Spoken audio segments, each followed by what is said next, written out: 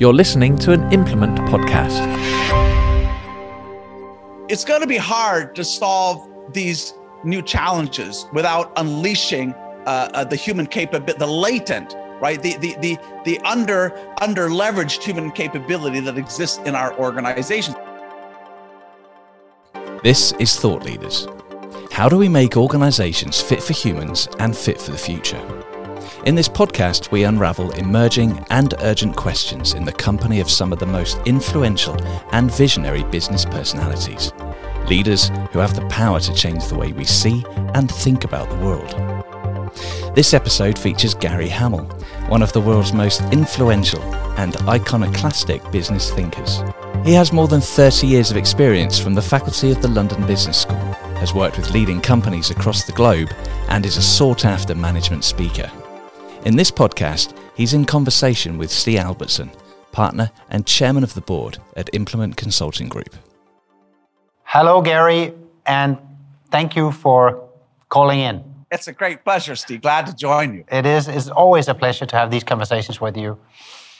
I would like to start out with, what is we're talking worthwhile problems in relation to organizations. I'd like to have your view on what are the most prominent, the most important worthwhile problems to tackle in your view. I think I should start by saying that, Steve, that, every day businesses are solving an immense number of worthwhile problems. If we take Denmark, every day a vast array of businesses ensure that 6 million people get fed, and that happens without any government czar for food. Around the world, companies like Apple and Samsung and Vodafone every day are asking, how do we help people connect with the ones they love? How do we help them, use apps and other things to navigate their way in the world? I think of companies like BHP and Rio Tinto that are doing the incredibly difficult and dangerous work of digging things out of the ground that allow us to make computers and cars and so on. You think of companies like NVIDIA and ARM and TSMC that have figured out how do you pack billions of transistors on a silicon chip that allows us to, model the shape of wind turbine blades, or to model the effects of a new drug, or unpack the genome. So, by definition, if you're a successful business and you're successful over time, you have to be solving important problems. Now, all of the time, we have new problems to solve today. So we worry about climate change and racial injustice and cybersecurity and feeding 7 or 8 billion people on the planet. So there are always new problems out there. But I have enormous confidence and trust in the power of entrepreneurship to solve these problems if we let that happen, if we get out of the way and we create the environment in which this creativity can get unleashed. I would say, though, having said that, I think some truths need to be rediscovered by each generation. And so perhaps right now, the importance of purpose is getting rediscovered by a new set of leaders. And also in organizations as they grow and as they mature, it's very easy to start to mistake the scoreboard for the game and believe that the scoreboard of profitability is actually, that's what you should focus on. And of course, it's not. Profitability is an outcome, and it's a very important barometer of whether an institution is using society's resources in an effective way. But profit is not purpose, not fundamentally. And so I think it's good to have these conversations about purpose. And for me, when I look at an organization's sense of purpose, I'm looking for 3 things, Steve. My first question, is it noble? Is it inherently worthwhile? Does that purpose speak to something that is deep in our hearts? Does it challenge us to make a positive difference in the world? Is it something that's worth sacrificing for, and it will encourage us to persevere despite difficult challenges? That's my first question. Is it noble? My second question would be, is it ambitious? Does it stretch us? Does it force us to go beyond the safe precincts of conventional thinking? Is it ambitious enough that it forces us to be innovative? That it demands boldness? I think the third question I would ask is it future focused? Is there real foresight baked into that aspiration? Is it leveraging emerging technologies? Is it proactive rather than reactive? And does it challenge us to lead rather than follow? So to the extent we're having a renewed conversation about purpose, to the extent that every leader, every organization is asking, do we have a sense of purpose that is noble, that is ambitious and future focused? I think that's a very, very important conversation to have. Gary Hamel is the author of 5 books, the latest one being Humanocracy, which he co-authored with Michel Zanini. Humanocracy is a revolutionary manifesto and practical manual for freeing the human spirit. Beyond authoring 5 books, Gary has written 20 articles for the Harvard Business Review and is the most reprinted author in the review's history. Professor Hamel has been hailed by the Wall Street Journal as the world's most influential business thinker, and his landmark books have been translated into more than 25 languages.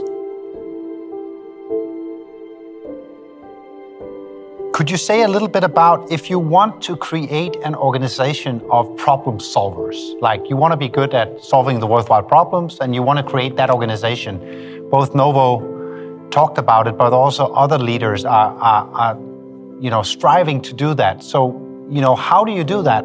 How do you unpack that if you want an organization full of problem solvers, so to speak? Well, that's such a great question, Steve, because getting focused on a big problem and committing your organization to making a real difference in the world, that's certainly the first step. But then the question is, well, how do you unleash the initiative, the enthusiasm, the creativity, the passion of people in an organization to go tackle that problem?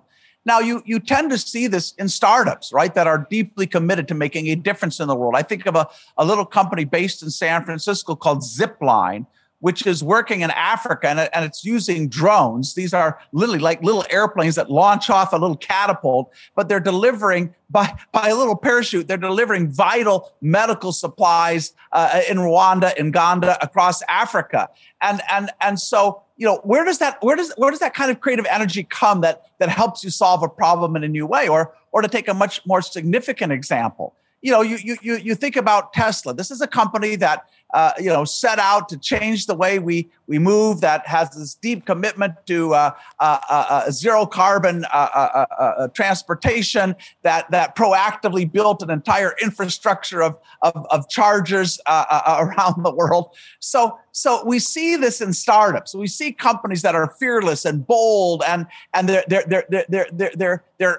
very little politicking, very little bureaucracy, and they've unleashed that capacity to solve problems.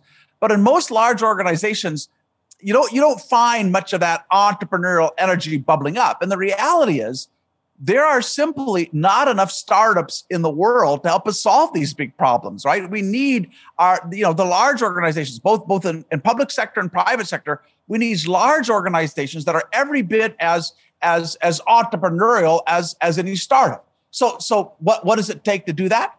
Well, you have to flatten the hierarchy. Right? You can't have 5 or 6 or 7 management layers where people at the front lines are laboring under all all these layers and all these rules. Number 2, you have to give people on the front lines more decision rights. You have to let them have that gift of making real decisions. You have to empower them in a real way. You need to give them a financial upside in their work and the success they create. The two kind of traits of every startup is autonomy and upside. And yet we know, Steve, you've seen this data. We know from a lot of data that in most organizations, employees have very little real power and very little upside. We know from Gallup that only 1 in 5 employees around the world believes their ideas matter at work. We know that fewer than 1 in 10 will say that they have the freedom to experiment with new methods, tools, solutions at work. So, the fact is, many organizations waste more human capacity than they use. And if we want to solve these tough problems, we have to unleash that human capacity. That means empowerment. It means upside.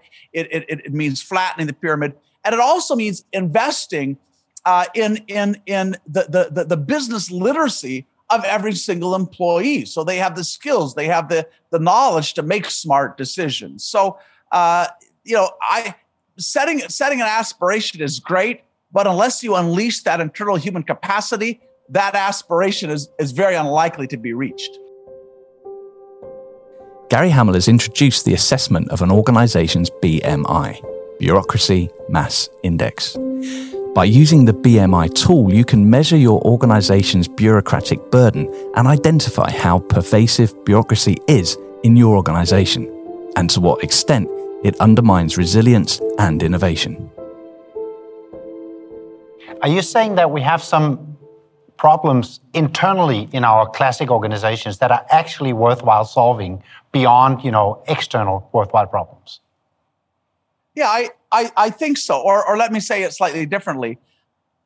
It's going to be hard to solve these new challenges without unleashing the human capability, the latent, right? The under leveraged human capability that exists in our organizations. Again, we know from data that only 15% of employees around the world are fully engaged in their work.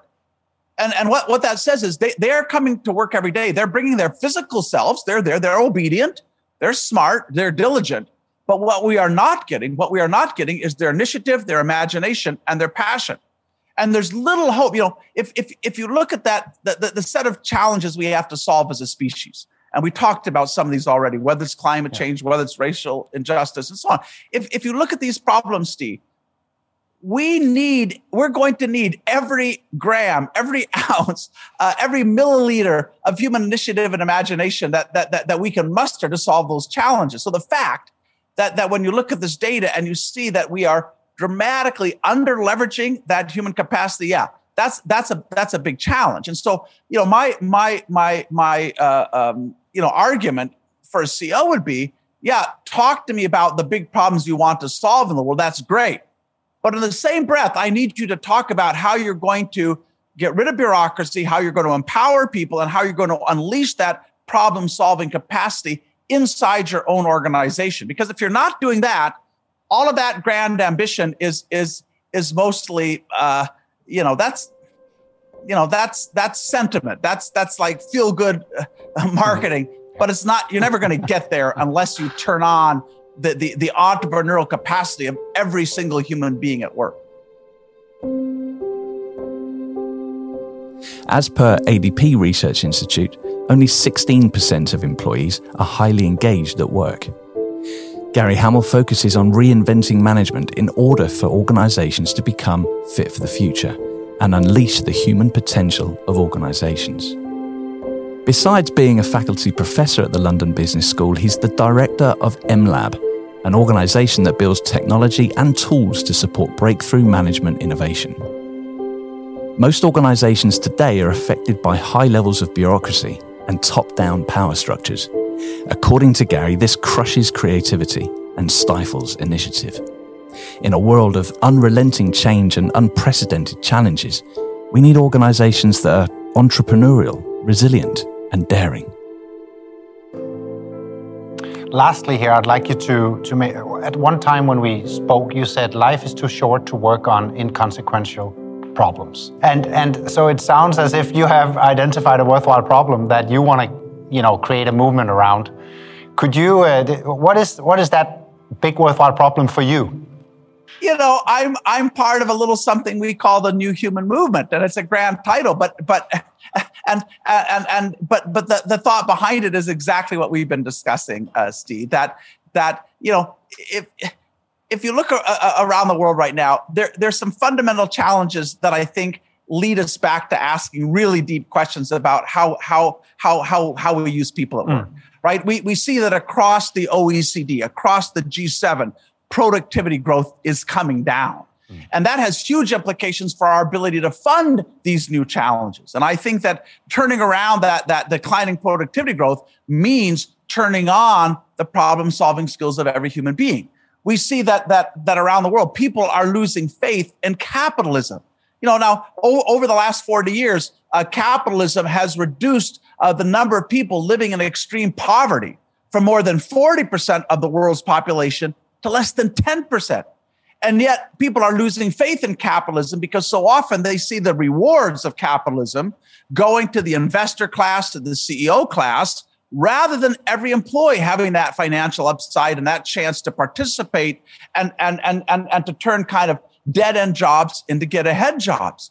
So I think if you look at these bigger challenges that we face as a society, part of the solution here is getting rid of these bureaucratic, multi-layered, disempowering, rule-choked organizations that are simply no longer fit for purpose. We need new ways of bringing people together to do collectively what we can't do individually, and that is my passion. And I understand, Steve, that many of these challenges we face today in our world, they are systemic challenges. It's going to be difficult for one organization to solve them, alone or by itself. And so we need to bring, different groups together. We need companies, we need government, we need investor groups, we need unions, we need the consultants, we need the business schools. We need to come together to solve these difficult problems. And then we have to be very smart about what are the different levers that we can pull here, right? How do we create the incentives for people to take on these new challenges? How do you create real accountability? How do we need to change our accounting systems so we can start to measure these problems and measure our success? What are the new models that we need to be holding up that will inspire us? What do we need to change in how we train people and particularly how we train leaders? What are the new tools and technologies we'll need to deploy in our organizations? And how do you go from here to there? So we're trying to work across that entire landscape, recognizing that, any one of us can only do so much, but together, I think we can solve these very, very challenging problems, but it requires a deeply collaborative approach where you don't think you have all the answers, you're very humble, and you're eager to partner with others. Thank you so much, Gary. It's always a pleasure when you share your insights with us, and I can't wait till next time. So thank you so much. This is Thought Leaders, a podcast from Implement Consulting Group that explores the emerging and urgent questions of our time. Find the podcast by searching for Thought Leaders in your podcast app. Thanks for listening.